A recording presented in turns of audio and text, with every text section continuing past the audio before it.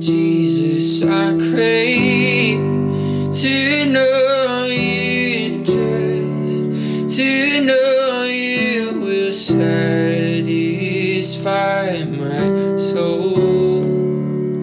Jesus, I crave to know you, just to know you will satisfy my soul. Hey everyone, thanks for tuning in. This is episode number 43. Today we are in Luke chapter 16 as we make our way through the 24 chapters of Luke ending on Christmas. I want to thank you for tuning in once again. If it's a first-time visit for you, I appreciate you, and I hope that the Lord ministers to your heart through His Word. So we'll jump right in. Luke chapter 16. It says, Jesus told His disciples, "There was a rich man whose manager was accused of wasting his possessions. So he called him in and asked him, 'What is this I hear about you? Give an account of your management, because you cannot be manager any longer.' The manager said to himself, 'What shall I do now? My master is taking away my job. I'm not strong enough to dig, and I'm ashamed to beg. I know what I'll do so that when I lose my job here, people will welcome me into their houses.' So he called in each one of his master's debtors. He asked the first, 'How much do you owe my master?' 900 gallons of olive oil,' he replied. The manager told him, 'Take your bill, sit down quickly, and make it 450. Then he asked the second, 'How much do you owe?' 1,000 bushels of wheat,' he replied. He told him, 'Take your bill and make it 800. The master commended the dishonest manager because he had acted shrewdly.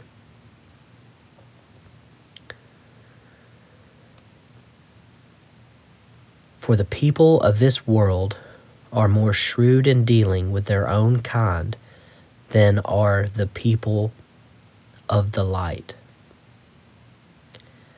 I tell you, use worldly wealth to gain friends for yourselves, so that when it is gone, you will be welcomed into eternal dwellings.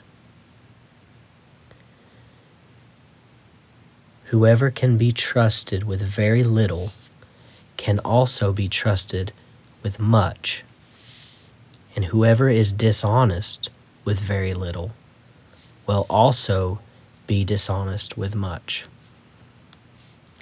So if you have not been trustworthy in handling worldly wealth, who will trust you with true riches?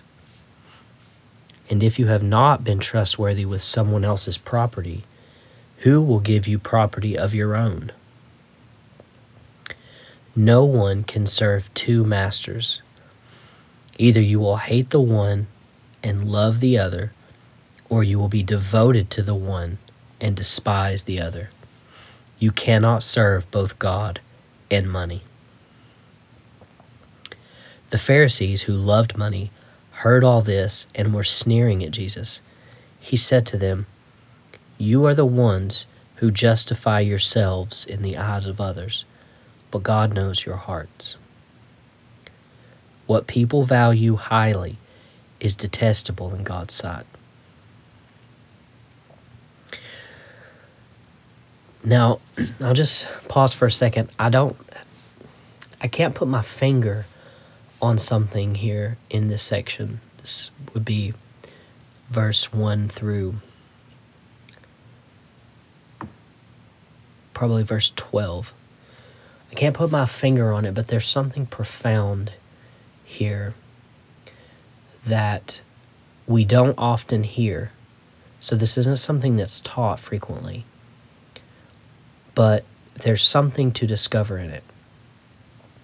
Now, since this is, I'm reading this and I'm just allowing things to come to the surface, things that I notice as I do this, since this is a nightly preparation. There's no time for pre-planning or any of the such. So this is just kind of natural and off the cuff. I feel like if there was some time to kind of marinate in this scriptures for this text, like I said, verse 1 through 12, I think there is something new to discover inside of this. I can feel the impact, but I can't see it. So I would encourage you, read this many times, read it slowly, read portions multiple times, ponder on it and think about it. Allow your mind and your heart to daydream about it. And in doing this, we allow the Holy Spirit to speak to us in the moment. There's no pressure. There's no expectation. There's no filling gaps of empty space and sound.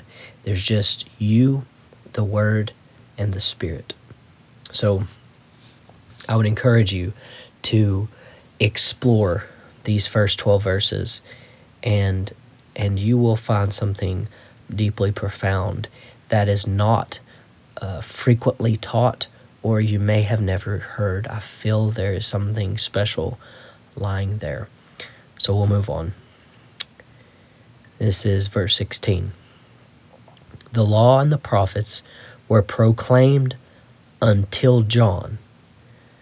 Since that time, the good news of the kingdom of God is being preached, and everyone is forcing their way into it. It is easier for heaven and earth to disappear than for the least stroke of a pen to drop out of the law. Anyone who divorces his wife and marries another woman commits adultery, and the man who marries a divorced woman commits adultery.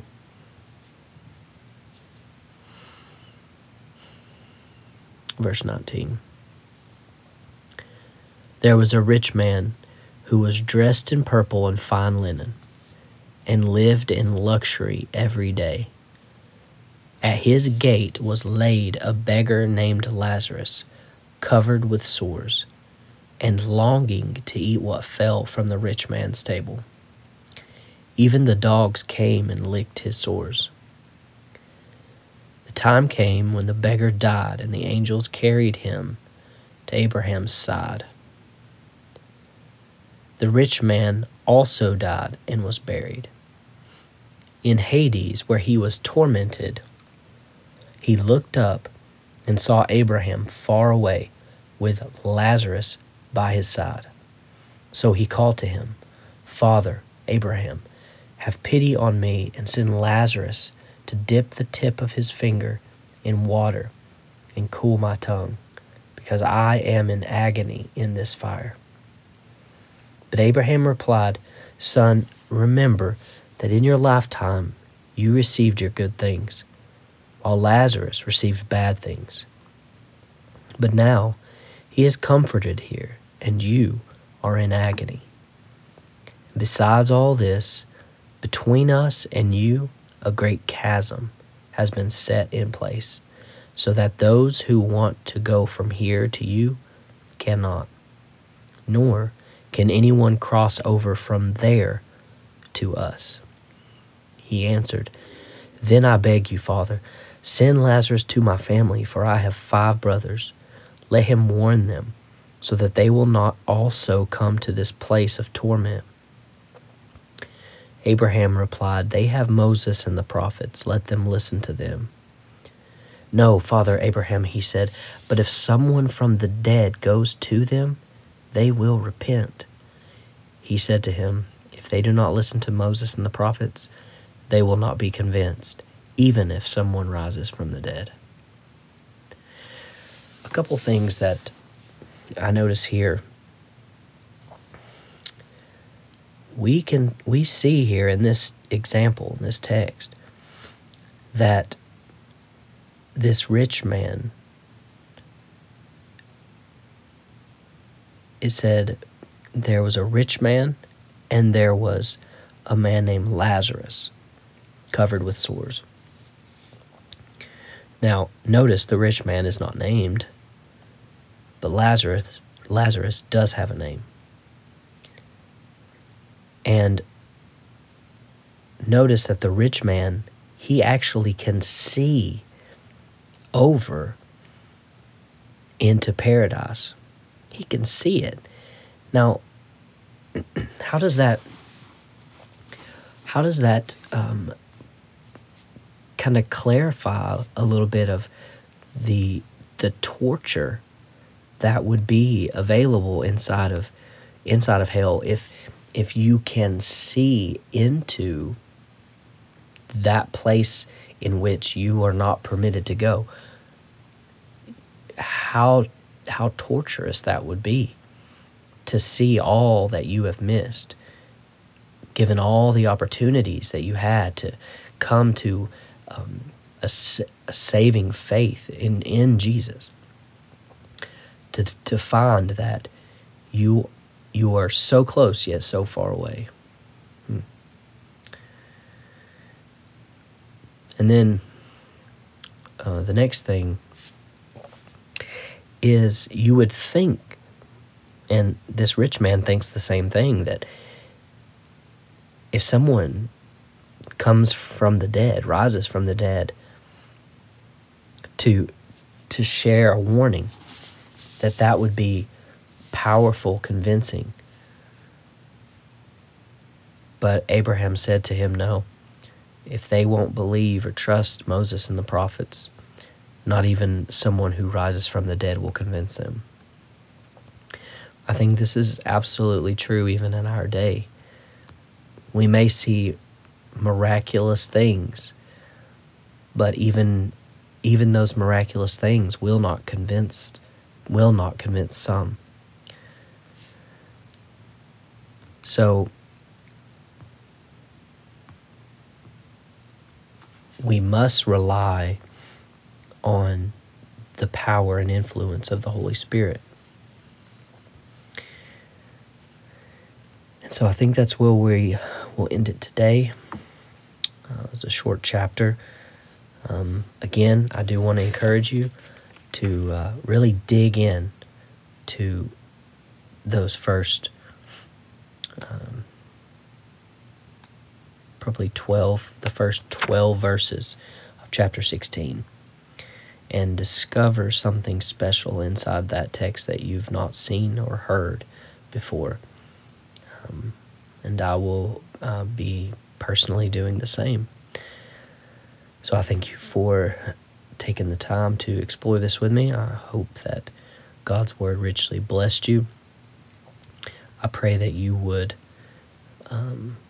explore the riches that is in God our Father, that you would embrace the help and assistance of the Holy Spirit, that you would yield to His moving and nudging, and that we would be just willing vessels to be used for the purposes of God. And if you have yet come to a saving knowledge of Jesus, I pray that your heart would be softened and molded, and your mind opened, your eyes cleared, so that you can see who this Jesus really is, and what can be experienced inside of a personal relationship with Him.